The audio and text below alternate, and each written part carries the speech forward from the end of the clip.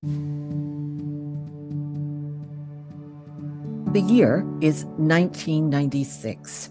President Bill Clinton signs welfare reform into law, signaling a major change in the way the federal government would now care for poor people in America. Republicans, who controlled both houses of Congress for the first time in 4 decades, cut the budget for the National Endowment for the Arts by 40%, bringing it to its lowest level in 20 years. The number of new AIDS cases diagnosed in the U.S. declines for the first time since the beginning of that epidemic. And AIDS is no longer the leading cause of death for Americans ages 25 to 44, although it remains the primary cause for African Americans in that age group. And in that year of 1996, the Pulitzer Prize for Drama went to Jonathan Larson's Rent, a groundbreaking musical that moved the setting of Puccini's opera La Bohème from the Bohemian quarters of Paris in the 1830s to the community of struggling artists who lived on New York's Lower East Side in the 1980s. My name is Jan Simpson. Welcome to All the Drama, a podcast about the plays and musicals that have won American theater's highest accolade, the Pulitzer Prize for Drama. The story of Jonathan Larson's tragic death following the final dress rehearsal of Rent has become part of theatrical lore, and there are some who have wondered if the show would have gotten the prize had he lived. My friend Richard Kornberg was the press rep for that original production of the show that opened at New York Theater Workshop, and he's heard that question before. But he still believes that Rent won on its own merits and might have been an even stronger contender had Larson not died. It's a really tough question to ask. Every year, as you know, they change the people that are on the jury, traditionally important critics. And if you happen to be an important critic, you see a whole plethora of shows every year. And so you don't just award something because something is in the news. You award something because there's talent and taste behind it. Also, if Jonathan lived, the show might have been even better. What I mean by that is Jonathan died after the dress rehearsal. Well, whereas the show could be fine-tuned in the preview period, but the creative genius that Jonathan wasn't there to create new songs. So one doesn't know if he lived how much even stronger Rent might have been. Jonathan Larson was born on February 4th, 1960, to Nanette and Alan Larson, who owned a marketing business. Jonathan and his older sister, Julie, grew up in the New York City suburb of White Plains, where he played piano and tuba and performed in school plays, usually in leading roles. Jonathan won a 4-year scholarship to the conservatory at Adelphi University on Long Island. There he majored in acting, but also began writing musicals for the school cabarets that featured student work. Like most kids his age, he loved rock music, but he also loved Broadway musicals, particularly the work of Stephen Sondheim. In fact, Larson was such a Sondheim fan that while he was still in college, he wrote the older composer a letter. Sondheim wrote back. And that began the mentor-protege relationship between them that would continue until Larson's death. By the time he graduated in 1982, Larson had entirely shifted his focus from acting to composing and had written about 10 shows. One, a satire about the religious right, had a 4-week showcase run in a small theater on 42nd Street after he graduated. And it won him and his co-writer an award from the music composers organization ASCAP. The next year, Larson started working on a musical adaptation of George Orwell's dystopian novel, 1984. But when the Orwell estate refused to give him the stage rights to the book, he switched to a futuristic story of his own and called the show Superbia. With a little help from Sondheim, that score won a Richard Rodgers grant for further development, and Superbia got a stage reading at Playwrights Horizons. A close friend of Larson's later produced a rock concert version at the Village Gate. But Larson couldn't find anyone willing to do a full production of the show. Convinced that no one wanted to do Superbia because it had a large cast, Larson began working on a musical monologue based on his own life as an artist, trying to hold on to his creative dreams even as friends gave up on theirs and started taking straight jobs. He called the show 3090 because he would be turning 30 in 1990. A little later, after his birthday, he renamed it Boho Days and finally titled it Tick, Tick, Boom. All during that time, Larson supported himself with a day job as a waiter at the Moondance Diner on 6th Avenue near Canal Street. He organized his schedule to work on weekends, which gave him enough money to cover his rent and other basics, and enough time during the rest of the week for his real work. Although he resisted writing jingles for commercials, which would have earned him more money, he did occasionally pick up a little extra by writing songs on the side for children's shows, including for Sesame Street.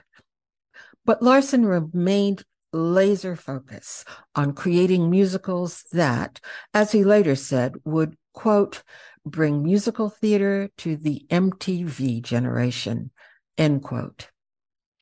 His fortunes began to turn in 1989 when he was introduced to Billy Aronson, a playwright who was looking for a composer to work with him on his idea about turning Puccini's 1896 opera La Bohème into a musical comedy about yuppies moving into New York's Upper West Side.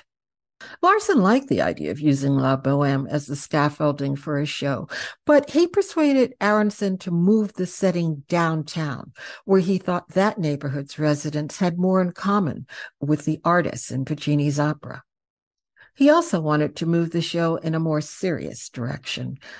Larson's first years in New York had coincided with the spread of AIDS, which had ravaged the city's artistic community, killing hundreds of young people in their prime, including several of Larson's closest friends, and he thought that should be part of the show as well.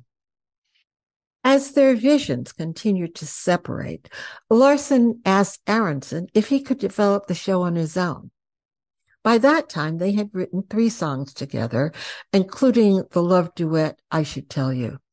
So they agreed that Larson would see what he could do with the rest of the idea, and that Aronson would get credit for the original concept and the lyrics of the 3 songs if anything ever came of the show. Larson worked on it for the next 7 years. Midway through, in 1993, he persuaded New York Theater Workshop to do a workshop production of what he was now calling Rent. Everyone liked the music, but they thought the book needed work. At first, Larson refused to collaborate with another book writer, but when the workshop hired Michael Greif to direct a full production, Larson reluctantly agreed to work with a dramaturg who helped him streamline the narrative. In Larson's telling of the story, Puccini's painter Marcello and poet Rodolfo become a filmmaker named Mark and a musician named Roger. As Rent opens, they're trying to figure out how to stay warm in the cold water flat they share and how to come up with the rent money they owe before they're evicted. Their circle of friends, lovers, and former lovers include Benny, their one-time roommate who is now their landlord, Collins, a gay professor, and his girlfriend Angel, a trans woman, both of whom have AIDS, Maureen, Mark's ex, who has left him for a female lawyer named Joanne, and Mimi, an HIV-positive stripper who becomes Roger's love interest. The entire creative team agreed that the show should be cast largely with unknowns, and that the most important criteria was that those actors be able to really sing its rock score. Anthony Rapp, who had participated in the original workshop, was an experienced Broadway and screen actor, but Adam Pascal, who played Roger, was a real rock singer. And Idina Menzel, who played the wife, who had left Roger for a woman, just as one of Larson's girlfriends had done him, had been earning a part of her living singing at bar mitzvahs. They were all devastated when they got the news of Larson's death. He had been suffering severe chest pains, dizziness, and shortness of breath for several days before their scheduled opening. But he had gone to the emergency room at Cabrini Medical Center, where a doctor said he was probably just suffering from food poisoning. When the symptoms continued a few days later, Larson went to St. Vincent's Hospital, where, after a chest x-ray and electrocardiogram proved negative, the doctor suggested he might have the flu. Friends thought the symptoms had been brought on by the stress of getting ready for the show that it meant so much to him. But on January 25th, 1996, after the dress rehearsal, Larson went home and died. His roommate came home and found him lying on their kitchen floor with the tea kettle still burning on the stove. An autopsy would later reveal that he had died of a tear inside his aorta, the main artery carrying blood from the heart to all other organs. There was talk of canceling the following night's performance, but the decision was made to go ahead with a simple reading for family and friends, with the cast dressed in street clothes and sitting at a table on stage. But by the end of the first act, the cast was so wrapped up in the show and its songs that they performed the second act in full. Word of mouth about Rent traveled quickly, aided by an article in the New York Times, which featured an interview Larson gave just a few hours before he died. The show sold out quickly, but I was lucky enough to see it there and to be wowed by it like everyone else. It moved to Broadway just 4 months later, where it won the Tony for Best Musical, Best Score, and Best Book, and it became only the 7th musical to win the Pulitzer Prize. Rent ran on Broadway for 12 years and 5,123 performances, turning its cast of unknowns into stars, and over the years providing jobs for countless others. The show has since played all over the world. A movie was released in 2005 with much of the original cast, but they had perhaps aged out of their roles. The movie cost $40 million to make, but only grossed $32 million.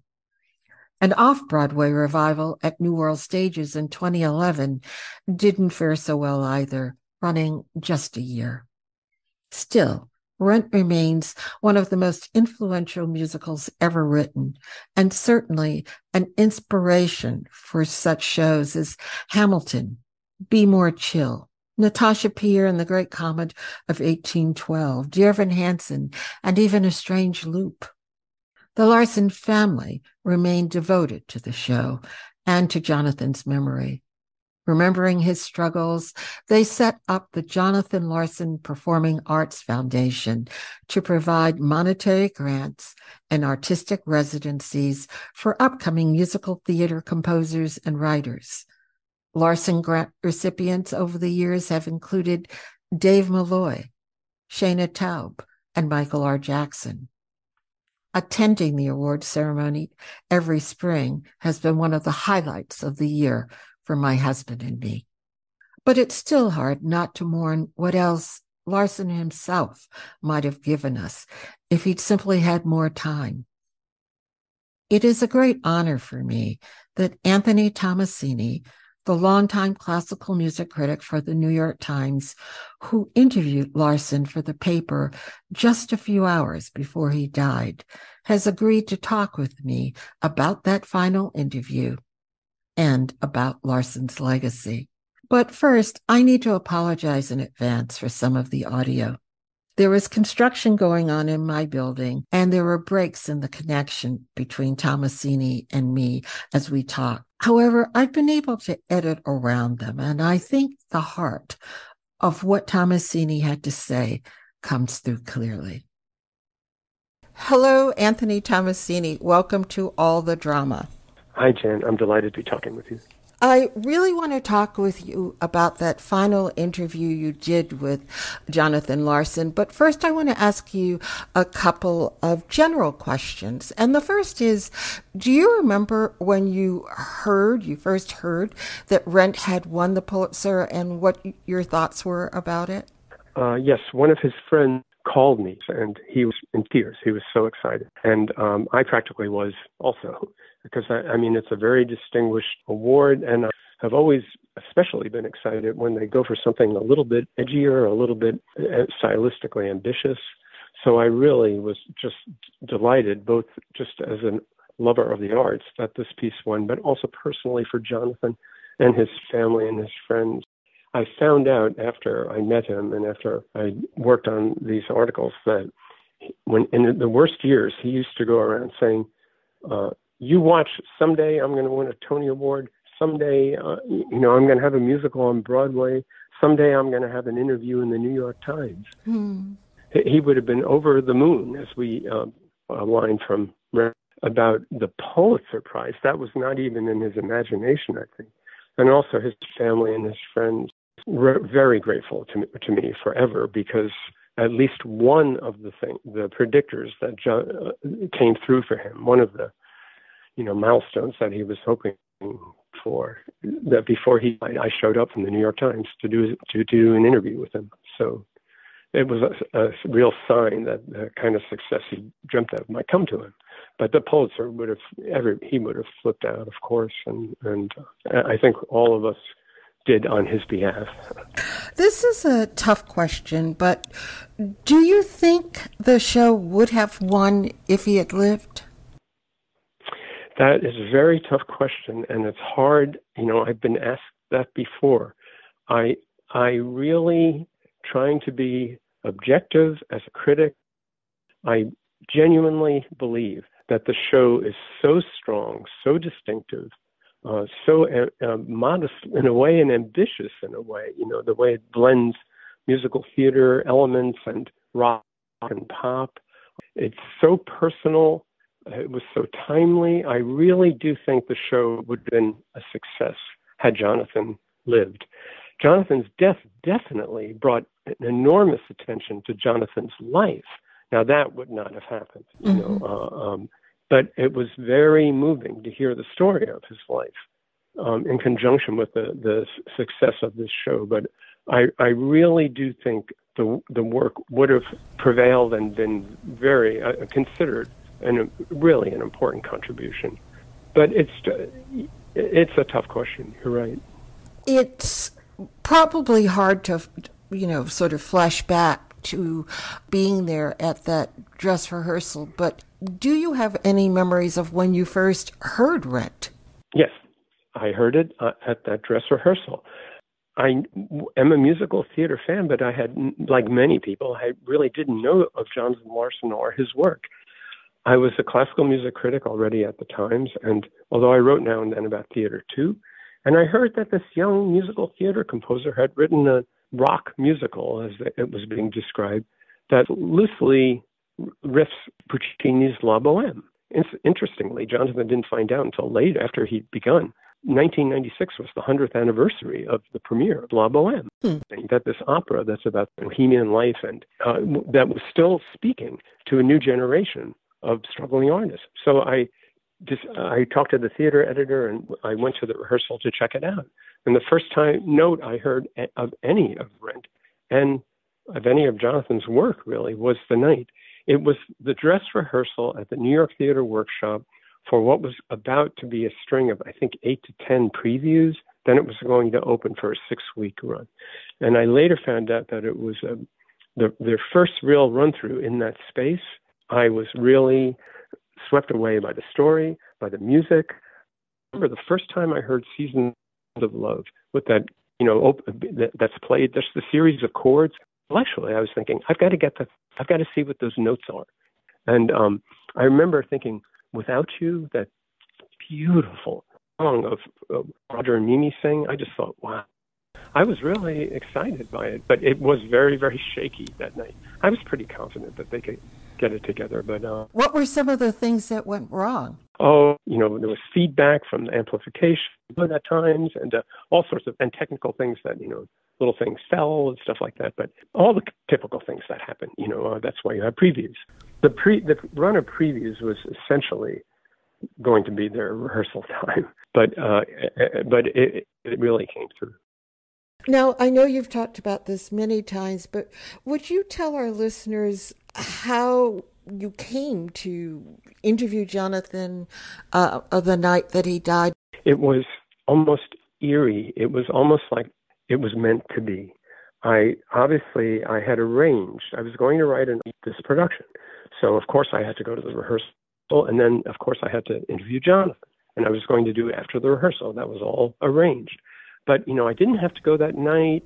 Maybe I'll go tomorrow so anyway, I went, and as I told you, I watched the show, and then it was chaos, of course, in the space after the performance with everybody running around. And so then the only quiet place we could find to talk was the tiny ticket in there, and shut the door, and we talked.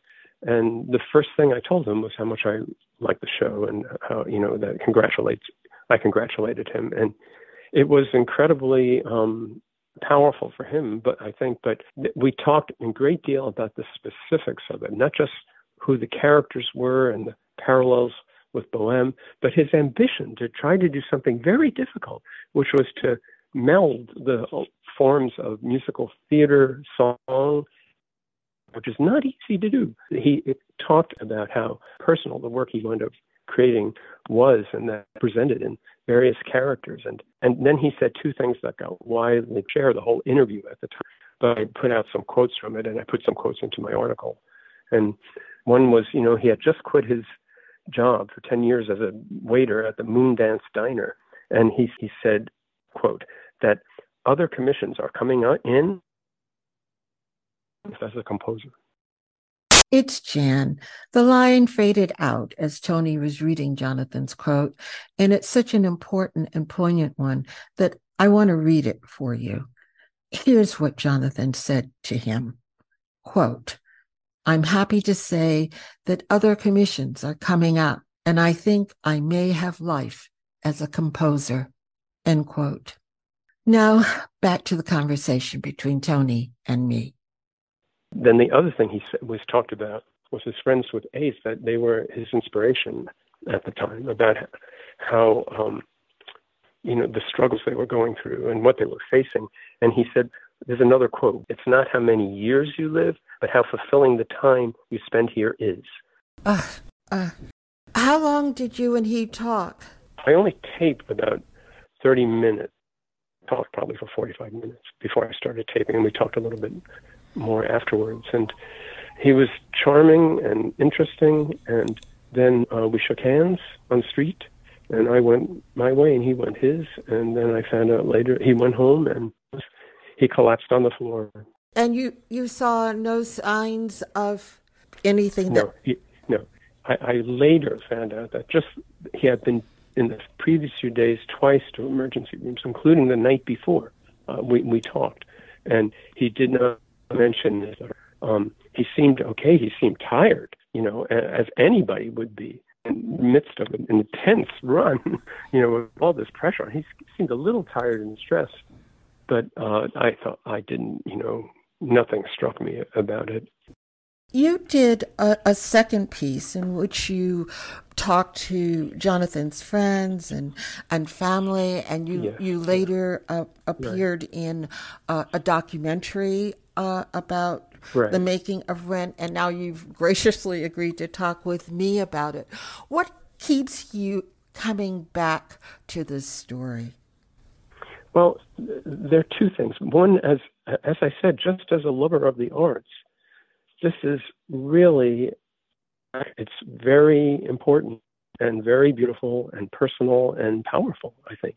But the other thing is that I know that as a Times critic, a review I write or a profile I do can really help can have a big influence on the career of an emerging artist.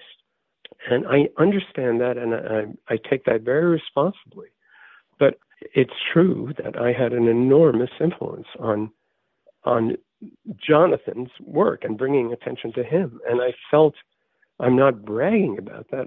I'm honored. I'm humbled.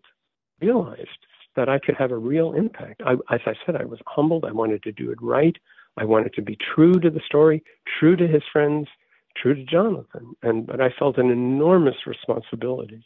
And I knew it would not go away because interest in Jonathan will always be here, as it is right in this moment, and I'm happy, as long as I'm around, to keep going back to that story because it was incredibly powerful and meaningful to me. When I either talk to younger composers or read other interviews with them, many of them cite Jonathan as an inspiration, and you were very much a part of helping to create their ability to learn from him and carry on his work. So I want to thank you for that. And I want to thank you for talking with us today about Jonathan and Rent and their legacy. It was my pleasure. Thank you for reaching out to me. And thank you for listening. I hope you'll come back next time and that you'll listen to all the other Broadway radio podcasts. And if you aren't already doing so, that you'll consider making a contribution to support our work, which you can do at patreon.com/Broadway Radio.